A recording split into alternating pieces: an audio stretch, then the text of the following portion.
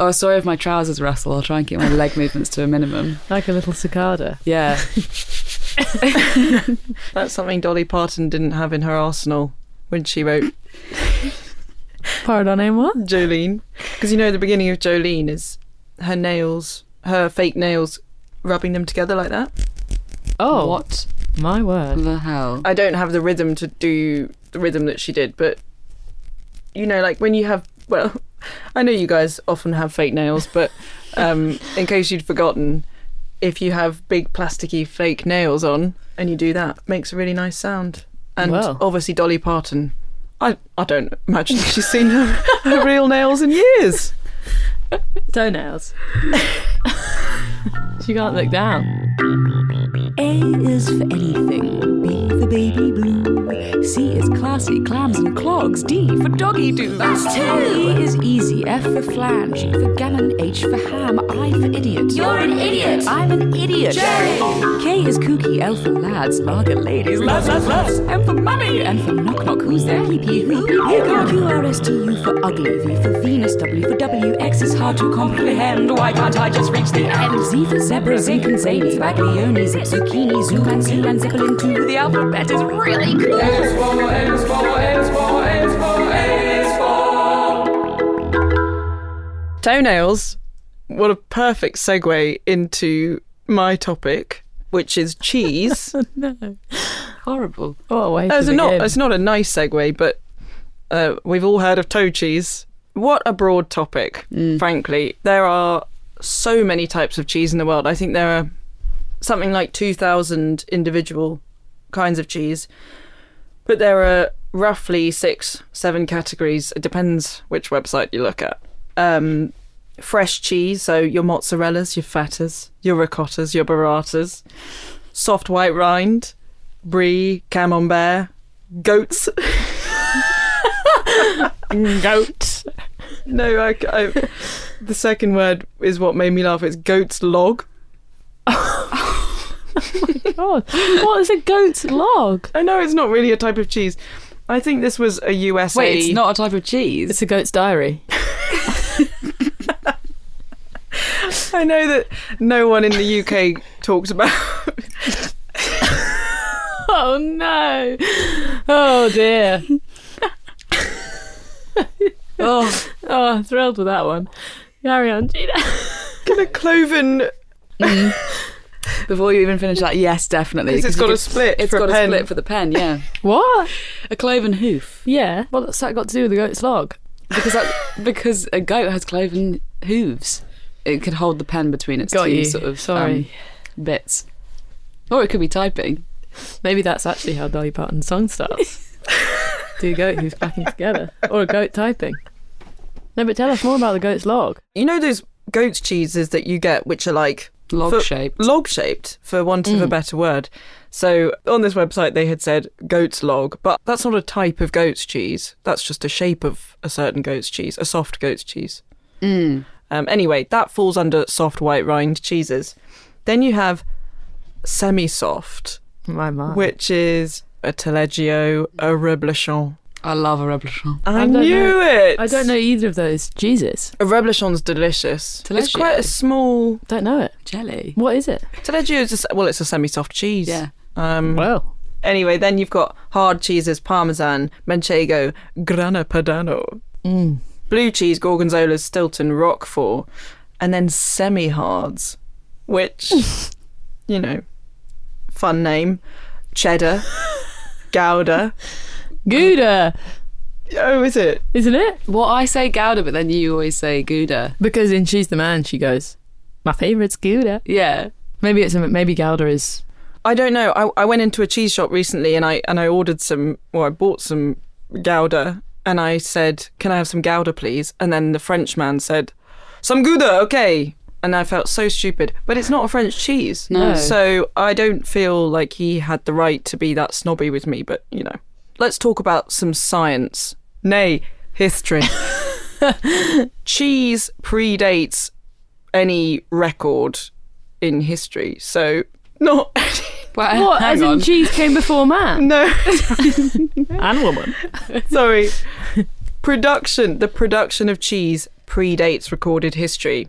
Basically, we don't have records of the earliest production of cheese, and we know it was over 7,000 years ago. Wow. They found some dried remains in a part of Poland and on the Dalmatian coast from over 7,000 years ago. And then you get stuff in ancient Egypt and ancient Rome. It's old, that's for sure. Science. Straight in. Does anybody know why Swiss cheese has holes in it? For the mice. Rookie error. Well, it must be something to do with some bubble. Yeah, that makes sense. Some form of gas that happens during the fermentation process. It actually comes down to how filthy the bucket that the milk is gathered in is. So, bless you, Jelly. Sorry. She just threw up in the corner. Whilst you're talking about your filthy bucket. So basically, the holes in Swiss cheese are caused by tiny, tiny particles of hay from the bucket.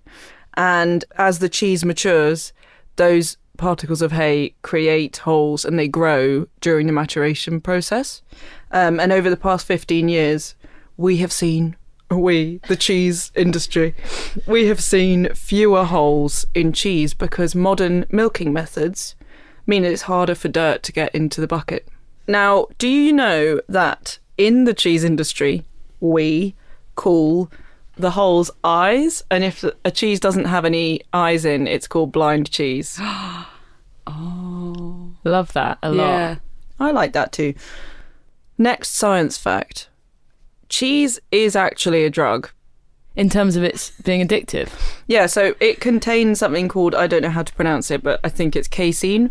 And casein fragments, which are called casomorphins, are present in dairy.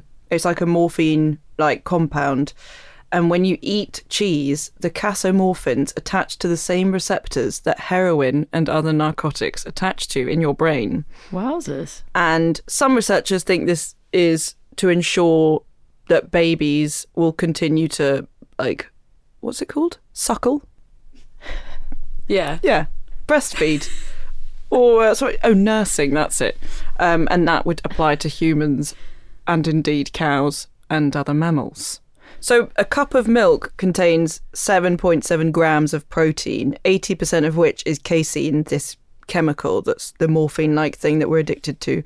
If you convert the milk into cheddar, for example, the protein content multiplies 7-fold to 56 grams. And as this article that I read on Forbes put it, if milk is cocaine, then cheese is crack. Boom. I'm out.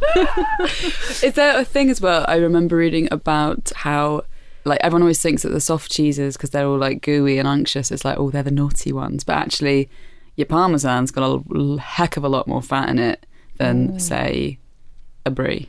Well, that explains why perhaps we use Parmesan more sparingly. I mean, I don't use it sparingly at all, but I don't.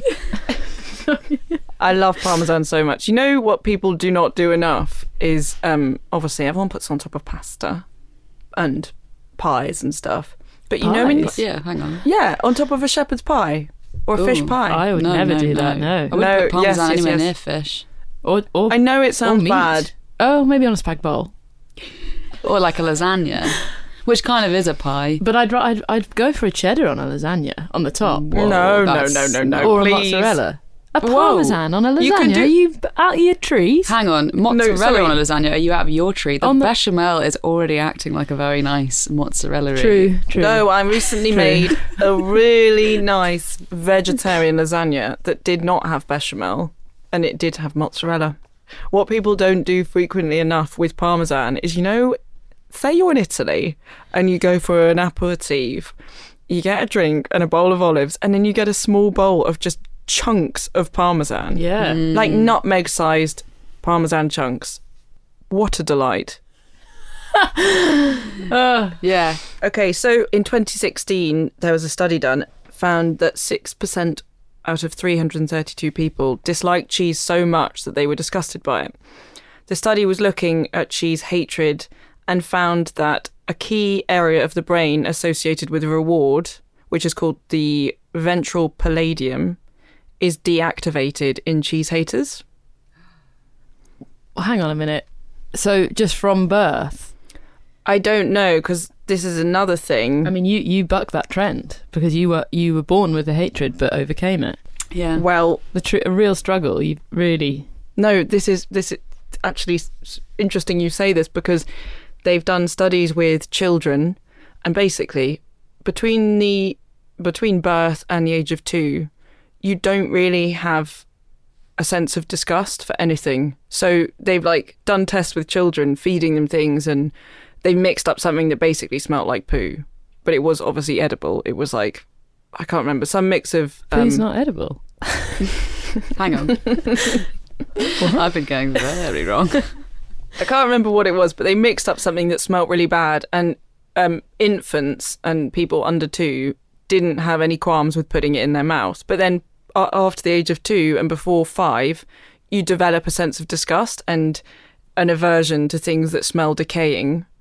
But then it reverses for most people. So then you whether it's to do with what you've observed or who you're around and what your parents are eating, you then don't mind it, or you're willing to risk putting this decaying thing in your mouth.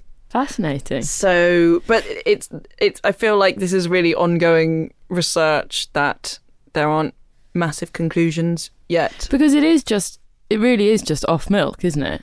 Well, exactly. And the classic stimulus for disgust is decay as an odour. And the cheese making process begins with curdled milk, which I don't think even cheese lovers like the smell of curdled milk. No. So It's so grim. No, but also the milk that we buy is pasteurised, right? So when that goes off, it stinks to high heaven because it's gone through a completely different process. Oh, that's a good point. Cheese isn't made with pasteurised milk. I love cheese and I love, life. love cheese, love life, live, laugh. But why it's so weird that we are drawn to this disgusting thing? Well, I came across a term which was benign masochism, and they apply it to eating chilies or watching horror films. So when I say chilies, I mean like any spicy food, or watching a horror film, something that's kind of harmful to you, but you're drawn to it, and the fact that it's kind of naughty or dangerous makes you want to do it more, and maybe stinky cheese falls into that category. Do you know what the stinkiest cheese in the world is? It's going to be French. Bishop something. It damn well is French. Stinking Bishop. No, that's one of the stinkiest, but the smelliest, which they measured with a robotic nose, which seems like an odd way to go about it, but they... I don't think it was called a robotic nose. It was called something more sophisticated than that, but just picture a robotic nose. It's much more enjoyable. It's called Vieux Boulogne, and it's been unbeaten for years, and it's been described as a cloying cross of rotten leeks and farmyard pong. Wowzers. Farmyard pong. But I think the second stinkiest cheese is a Poisse de Bourgogne, which is banned on French public transport. Really? Yeah, it's illegal to have it on your person. I agree with that rule of banning really stinking things on public transport. Yeah, when people whip out You better a get boiled off egg. the train, baby. No, good. Finally, I'd like to share with you a French phrase. Why are you looking in my eyes like I that? don't know, it's really hard not to. They're glistening at me from across the booth. The French phrase was "Laissez aller le chat au fromage." It means, Beautiful pronunciation. to let the cat go to the cheese. It means a woman who's let a man have sex with her. Oh. So it's basically letting the cat have the cheese. Like the cat that got the cream kind of vibe. So Yeah, I guess is the so. cheese the woman? the woman or her yeah. privates? I think privates. And is the cat The man. I think or the- his his privates? Oh no, I don't think that refers to the genitals. Sorry, the cat that got the cheese. It's letting the cat get to the cheese. Do cats historically love cheese? My cat likes cheese. Okay. I don't give him too much. Yeah, you'd think it would be mouse. Yeah. Or the cat gets the mouse. But we do or say the the mouse cat. gets the cheese. The mouse is Anything. interchangeable. Anything but that. I think the cat that got the cream is a classic, so it's not far stretch for it to love cheese. Cheese Yes, isn't very it is. sexy though, is it? Cheese is very sexy. Is it? I know sort of, I think where I'm you're coming quite from. surprised to hear you say that. It Well, hurts a little. I wouldn't want the idea of cheese and sexual activity being combined. No, not Or no. the smell, Like, as in anything just- to do with cheese and smell and sex. Yeah, No. Well, exactly. it's you know, the cheese and wine thing. It's quite a kind of sexy hour Yeah. Oh yes, of the evening. it's romantic and in that sense, but that's again, it's just context, isn't Think it? of But a red wine lip and a Oh, nibble no. of cheese. I don't like a red wine. A red wine mouth is very unattractive. yeah, it makes me think of like orcs from Lord of the Rings. Yeah. with their kind of rotting blue teeth Yeah. and I've- cheesy bread. Oh, it's got me going actually. and cut. Well, I think that does kind of bring things to a nice close. That's that. Moving on. Done. I thought long and hard about what to do for this, and I toyed with crisps because I thought not that much to say, but I just love them so much, and I know that both of you two are quite partial to a crisp. I just think they are sent from the gods, and so really this is just an opportunity for me to say thank you, crisps, for all you've done for me. I'm going to tell you a little bit of history about them. To start with, the earliest known recipe for something that is remotely similar to today's potato chip dates all the way back to 1817. A man called William Kitchener wrote a book called The Cook's Oracle, in which he described the process of cutting a potato very thinly and putting some salt on it and frying them. And it was a bestseller on both sides of the Atlantic. But there is quite a fun little myth about crisps that lots of people think is how they started, but actually isn't true at all, which is associated with a man called George Crumb. I mean, you'd think that people might guess that bit might be made up. Oh, so he's made up. Well, I don't actually know if he is made up, but the story goes that he was a cook at something called Moon's Lake House, and he was trying to appease an unhappy customer who kept sending back his chips because they were too thick and too soggy. So this guy, George Crumb, just kept slicing them really, really thinly until eventually he got to what was now known as a crisp, and the customer loved it, and then that's how crisps were born. But not true. But I really love that that's just a thing. Like, where the hell did that come from? Moon's Lake House sounds great. Yeah, I want to go. Can you guess what the oldest brand of crisps might be? Yes. Have a go. Is it Kettles? No, Salt and Shake. Oh, that makes sense, yeah. I never liked Salt and Shake. That's the only crisp that I just don't get. Well, you just Yeah. don't get that distribution of flavour. Exactly. You end up with one crisp that is incredibly salty. Yeah, the and it's rest are always all just, plain. it's a bit of a letdown because the process is definitely fun as a kid. Like finding a little salt packet in there, shaking it about. Everyone used to have them in their packed lunches in my primary school. They just like, yeah, they're so meh. Yeah. Agreed. And then back to the story of crisps. I'm imagining this is a wedding speech. When I get married to a crisp. Yeah.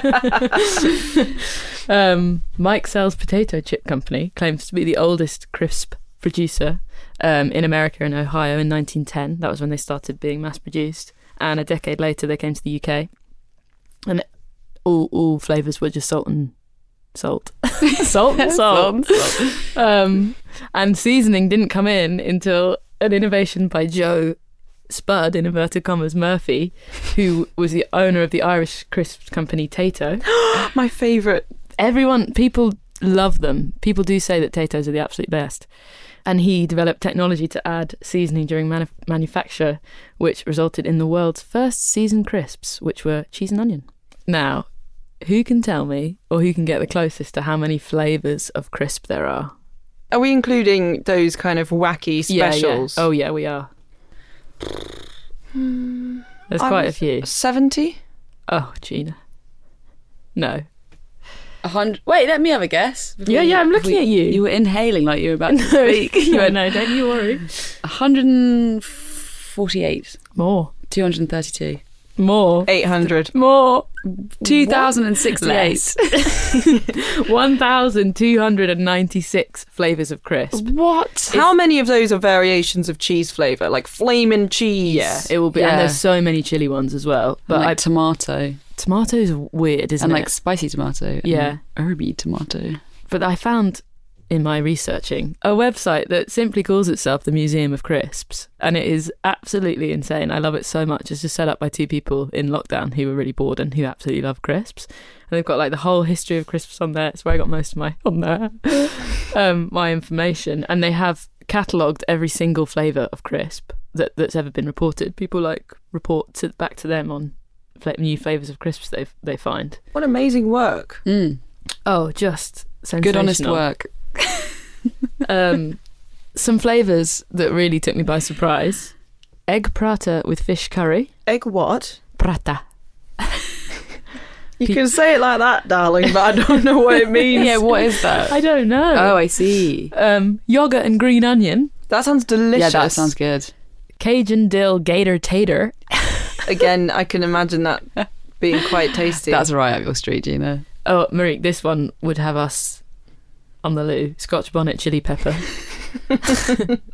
Don't out me. Sorry. And there's also, which just really, apparently, obviously, doesn't contain any traces of the animal, but there's a squirrel flavour. I remember that. They did Wow. Cajun squirrel walkers. Yes, and a hedgehog as well. No! But doesn't, obviously, no animals were. What is the in point in even pretending to know what a hedgehog tastes like? From this website, which if anyone is a crisp fan, I really do think just get straight on it because it's brilliant. I'm going to give you 12 facts about crisps that I bet you didn't know. At least I hope you didn't know. The earliest reference to crisps in a work of fiction is in a Charles Dickens novel. Can anyone tell me which one it might be? Oliver Crisp? Bleak House? Wrong. Tale of Two Cities. Of course. But it- why? Why do they come up in A Tale of Two Cities? Well, in it, he refers to the snack as husky chips of potatoes. Just call them crisps, Charlie. Husky? Yeah. 2, which you already know, Cajun squirrel flavoured crisps exist, and hedgehogs, although no animals are hurt in the making of the process. 3, this is really good. Walker's plain crisps have a decibel rating of 70.6. This is slightly louder than the sound of a car passing at 65 miles per hour from a distance of 25 feet, or the noise of a vacuum cleaner. As in the crunch. Really? When it's so how you hear it when you're crunching the crisp yourself. I assume so, Or yeah. if you're doing it very obnoxiously up against someone's ear on the tube. Yeah, it's not like someone at the other end of a park eating them. Obviously, that would be a hugely crunchy crisp. Imagine. Number 4, Laura Scudder is said to have created the first modern bag of potato crisps. Previously, crisps were mostly sold out of wooden barrels or scooped from behind glass counters like sweets. The sound of crunching contributes to the pleasure of eating crisps. A study shows that consumers who eat crisps with headphones on become bored more quickly. Americans eat about 1.85 billion pounds of potato chips a year, or about 6.6 pounds per person per year. I probably eat more than that in a year. Yeah, you do. I mean, does a day go by where I don't eat crisps? Yes, I suppose it does, but But there's often? 2 days. No. How often do you two, would you say you eat crisps? Not every day. I go through phases because I find crisps make me struggle with self-control more than any other food They're item. super addictive. So I go through, like, I would say a 3-week pattern where I will eat them every day, and then I will be like, that's bad, you can't eat that many crisps, and then I'll stop for 2 or 3 weeks. So it's quite intense bursts. Yeah. Oh, God, I just want I them. think I only have them maybe like once every 10 days. Ooh, mama. But That's if I'm on good. tour, Yeah. that's a different kettle Of of chips. Yeah, then there's just readily available crisps everywhere, and I struggle with self-control around them as well. Yeah, I think I could live with absolutely, if I had to give up everything, I could. Most like, I think I could give up alcohol, I think I could give up all other foods, but I genuinely do not think I could never eat a crisp again. I just don't think I could do it. I wonder, do you think that's normal? You would be one of the subjects of those sort of Channel 4 shows in 2003. Yeah. 40 flirty and eating crisps. Number 7. On September, blah blah, Corker's Crisps, based in Pymore, created the largest bag of crisps on record, weighing 2,000 pounds and 77.52 ounces. This is interesting. A brand of chips called Fail Chips uses the tiny pieces that are typically found at the bottom of bags of crisps. The company argues that these sediments are the tastiest, and an initial quantity of 200,000 packets were distributed free of charge, but they're yet to hit the shelves commercially. Ooh. A single fake crisp brand appears in many TV programs, which is quite interesting. Just everyone seems to use this one fake crisp brand. It's called Let's Potato Chips and has featured in Orange is the New Black, Arrested Development, My Name is Earl, and other popular TV shows. Interesting. So it's like library music, but crisps. Yeah. This also interesting. I keep saying this for every fact. I just love crisps. An Ohio man suffers from a condition called autobrewery syndrome. One symptom of this rare disorder is that the body converts crisps into alcohol in the stomach. What? So he was getting drunk off I crisps. guess maybe that's how they figured it out. But it can't just be crisps that this was happening with. I don't have any more information on it other than that, I'm afraid to say, but That is a huge, huge thing. yeah. And then during World War II, crisps were declared a non-essential food in the US and production stopped, but after protests, crisps were reclassified as essential and production resumed. Aww. Quite That'd be right. me at the front of the Yeah. protests. What are you guys' favourite types of crisp? Walker's salt and vinegar. I mean, that was my true love from a young age. Yeah. And Yeah. then I would say a Kettle's ready salted. Okay, interesting. And then I would have to say a Disco. Whoa. Sorry? Discos. They're the round salt and vinegar, cheap as chips, but 39p, which is very cheap in this day and age, I would say. Very, very vinegary. More vinegary than any salt and vinegar crisp I've ever tasted. Even the co-op ones, because those are insane. They Are you talking about the co-op, like Chardonnay own Chardonnay, white wine, Yeah. vinegar? Yeah, more vinegary than that. worth. This will take your tongue out of your mouth. And do we have... Oh, Marie, you didn't say yours. I'm so sorry. No, I didn't. Well, I like a prawn cocktail, Walker's prawn cocktail. I like a Doritos chili heat wave. But do you get a burning bum afterwards, if you don't mind me asking? Not with those. I do. Yeah. Not Girl. good. Girl. Yeah, those would be my two. And then I do just like salt and vinegar. I like them all, but Yeah. like if I was going to pick one in my meal deal, it would be Yeah. probably one of those two. For the last portion of this crisp, I would like to do a taste test with you two ladies. You're going to have to close your eyes, I think, is probably the best way to do it. And it is a competition, but also you're probably going to agree on most of them. But you're going to close your eyes. I'm going to hand you both a crisp, and you're going to have to identify the brand and the flavour. Oh my god, I'm very excited. me too. Okay. So All right. are we closing our eyes? Close your eyes, please, ladies. Okay. And if anyone can identify the crisp from the rustle of the packet, automatic win. Okay. That's a thick packet. First up, this is the first crisp for you both.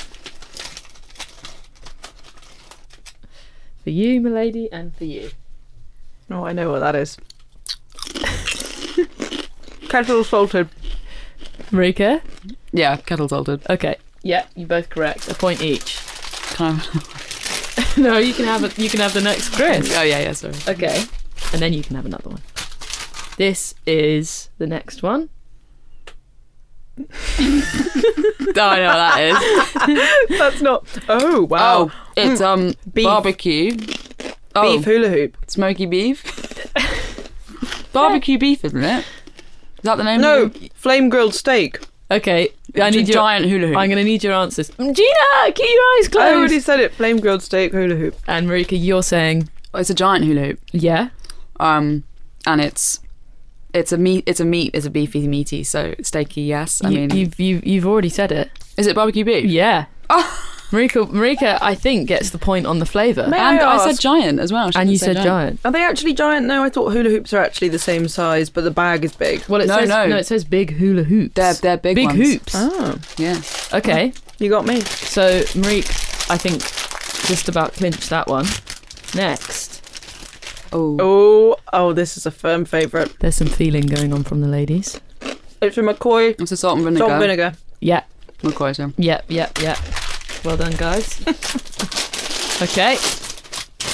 On to the next one. Also a favourite of mine, actually, and a favourite flavour of mine, which is quite controversial given the flavour of these ones. Dorito. Tangy cheese. Cool original. Nacho cheese. Oh. It's cool Tangy original. cheese. It's tangy cheese. Okay, Gina, you're saying Cool Original. Marika, you're saying Tangy Cheese. You're right, Gina Miller. It is Cool Original. Now, last but not least. Tastes like plastic. Interesting. Okay. There's been a lot of I think feeling. I might. Can I guess this from the packet? Yes, you can. Skips. Is it a French fry? Well, No, sorry. What's it called? I mean, there has been stick some... chips. Chip sticks. No, it's not. It's a skip. It fucking just a skip. Can isn't I it? just... Yeah. Gina, Oh, sorry. Oh, it's a skip. for the record, Marika guessed that from the opening of the packet. I would just like to point out. That Can I is open my eyes now? Yeah, you can. That is sensational. It's a thin bag. Very, very good. Yeah, And very good. I would also like to say that you both got quite a lot of them before even putting them in your mouth from the shape. So that went better than I could have hoped. But it was a no-brainer when you gave me a hula hoop. Yeah, No. and a Monster Munch, I suppose. A big hula hoop. You I didn't get was- that one right, Gina. No. So Yeah, don't you, say it's a no-brainer. you with your no-brainers. I can't take this. I was hoping to find a knick-knack for you in particular, Oh, Rip and yes. Saucy, but sadly not. And thus ends the crisp section.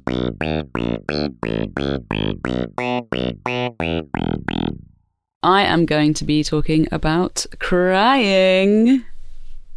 Wow, wow. Crying. Why do we cry? Oof. Anyone have any ideas? Because we're sad. As in scientifically why? Yeah, obviously there's certain triggers as to why we cry, but what's the purpose? Is it something to do with the salt and cleansing your tear ducts or something? No. Basically, the answer is we don't really know. As I feel like every time I do anything on this, that's the answer. We don't really know. We don't really know. My favourite kind of answer. Yeah, but there are lots of theories throughout the ages that are quite interesting. So the Old Testament describes tears as the byproduct of when the heart's material weakens and turns into water, which I was thinking about that, and I would say from a kind of pre-sciencey time, I guess when you feel sad, you feel it in your chest. You feel like emotion in your chest. So it's like chest pain leads to water coming from eyes. Maybe that was the logic. Yeah, makes sense to me. There you go. And then there was a theory from the 1600s was that emotions, and particularly love, heats the heart. And so it generates water vapour in order to cool itself down. And the vapour rises into the head and condenses near the eyes and escapes as tears. Wow. To be honest, that sounds as sciencey as any answer you could get. We could just go with that one. But then they found tear ducts later on in the 1600s. So then they started seeing it more as a scientific kind of biological thing. And the reason that we have tears going on is to mainly keep the eyes moist. But those are called basil tears or basil tears, but not like the herb. So that's just lubricating the eye, and it's a kind of mixture of oil and mucus and water and salt. Mucus coming out of your eyes? It's coated on our eyeballs Oh, so that it doesn't evaporate. wow. Makes sense. Yeah. Checks out. Yeah. So actually, that's why Marika's eyes were shining at you. It's my basil fluid. It's your mucus. I've got very mucusy eyes today. Must be the heat. And so when you're blinking, you're coating your eyes constantly to keep them moist so that you can see properly. And then obviously there's getting sort of irritants in your eyes, so that's a different kind of tears. So that's when you might be chopping onions or throwing up. That or- was a lot yeah. more watery when Yes. those things are happening. Yeah, because I guess it's a flushing.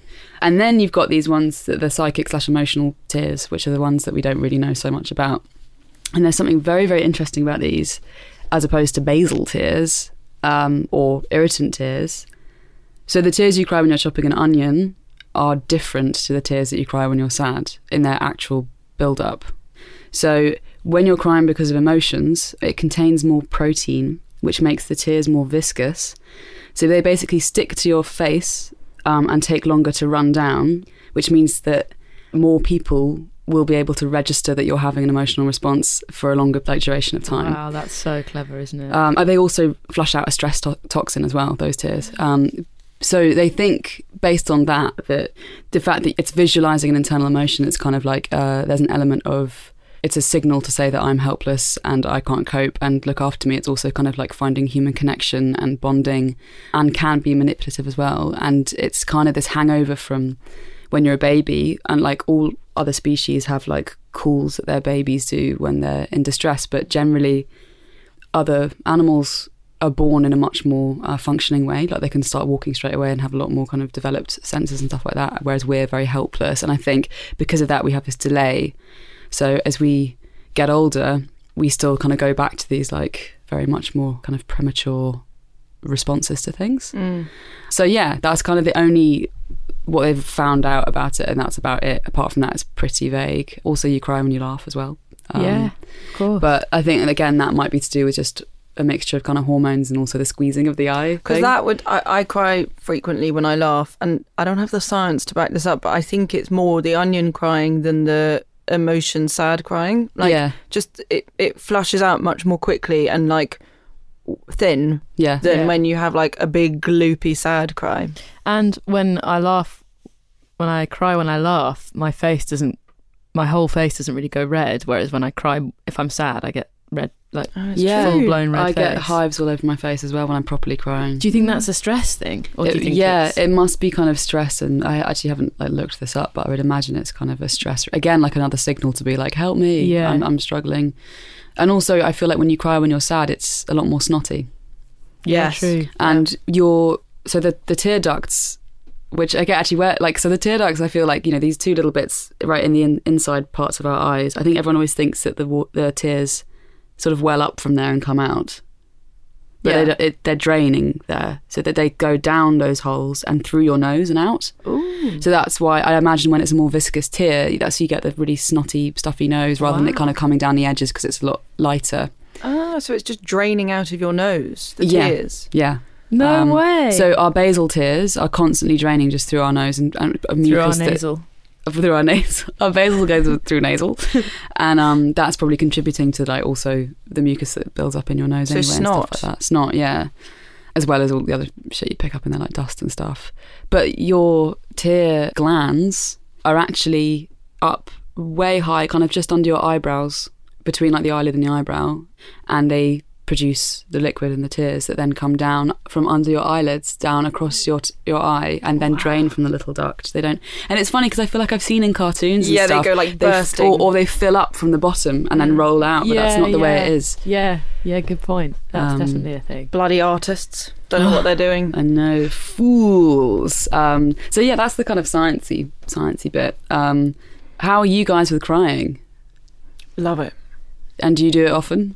Probably once a month. I don't know. I'm happy to cry, but I don't like crying in public because my face really contorts. I look very ugly crying. You know, some people just look gorgeous terrific when they cry. Like one single tear just rolls down the cheek. Well, some people don't go red, really, which I feel is very unfair. Yeah. What So- about you, Jel? Do you cry often? As a child and young adult, I never cried at all. Like, was really just not very good at processing my emotions in any way whatsoever. And I definitely cry more as I'm getting older. Like, with every year that goes by, I cry more, which maybe is more of a sign about my life. Actually, now I'm thinking about it. But and I find that I used to not cry in films or anything like that, and now when I see someone else crying, it makes me go. I find it really, like, if someone else is really visibly distressed. But I don't particularly like the feeling of it at all. It makes me feel very out of control. What about, do you have any sense of catharsis from crying? I always just end up feeling embarrassed afterwards. Because there's two types of people where there's somewhere you cry and it puts you in a better mood because you feel like you've released something, and there's people who cry and then immediately afterwards feel even worse. But even those people, when they checked their mood a few hours later, it was better than it was before they'd cried. So ultimately, like, it's supposed to always lead to some kind of catharsis. But I guess that's thinking more about the sort of social stigma and the shame. I don't know why it's embarrassing. I think it's the loss of control thing. Totally. Must be. I've found something interesting that women cry about 60% more than men. That, I think, must be societal, right? Well, that's, of course, thinking this is crazy. Everyone should cry as much as they, Yeah. But men have smaller tear ducts. Really? Yeah. So there is a sort of biological difference. It's because women need looking after more. There was also a study that said that men found women more sexually attractive after they'd been crying. I can corroborate this. Not find women not as more a man sexually. who finds women sexy when they cry. No, the time in my life when I've been like spoken to in the street or hit on more. I mean, that doesn't happen to me much, but there was this one time that I was walking and 3 people in the space of 15 minutes, like not in a "oh, are you okay" kind of way, but like "hey, beautiful," and I was sobbing. What? That is crazy. That's nuts. Is it? Do you think it plays into that thing of like feeling like we're looking after someone or help? Like, I don't know. Maybe it's just people that are drawn to. I don't know. I'm also imagining that Gina walking down the street and she's crying, and actually what's happened is she's like done like a Regina George or something and cut the front of her like top off and all these guys, and you're like, I'm crying. Yeah, I should mention I was naked. Yeah. There's also a link though more to women, that there's a chemical in the tears as well that links to the production of breast milk, which I think I actually touched on last time. So there's also another reason potentially why we're more prone to, I don't know, getting emotional about things and showing it. I think obviously men get emotional, but maybe find it harder to show it just, because they got smaller ducts. Although smaller ducts means Bigger dicks. yeah. No, there'll be more overflow. Yeah, get your ducks in a row. Yeah. Is there a time in your life where you've sort of cried in public or in front in a situation that's felt very embarrassing and really stuck out at you? Oh, that's a good question.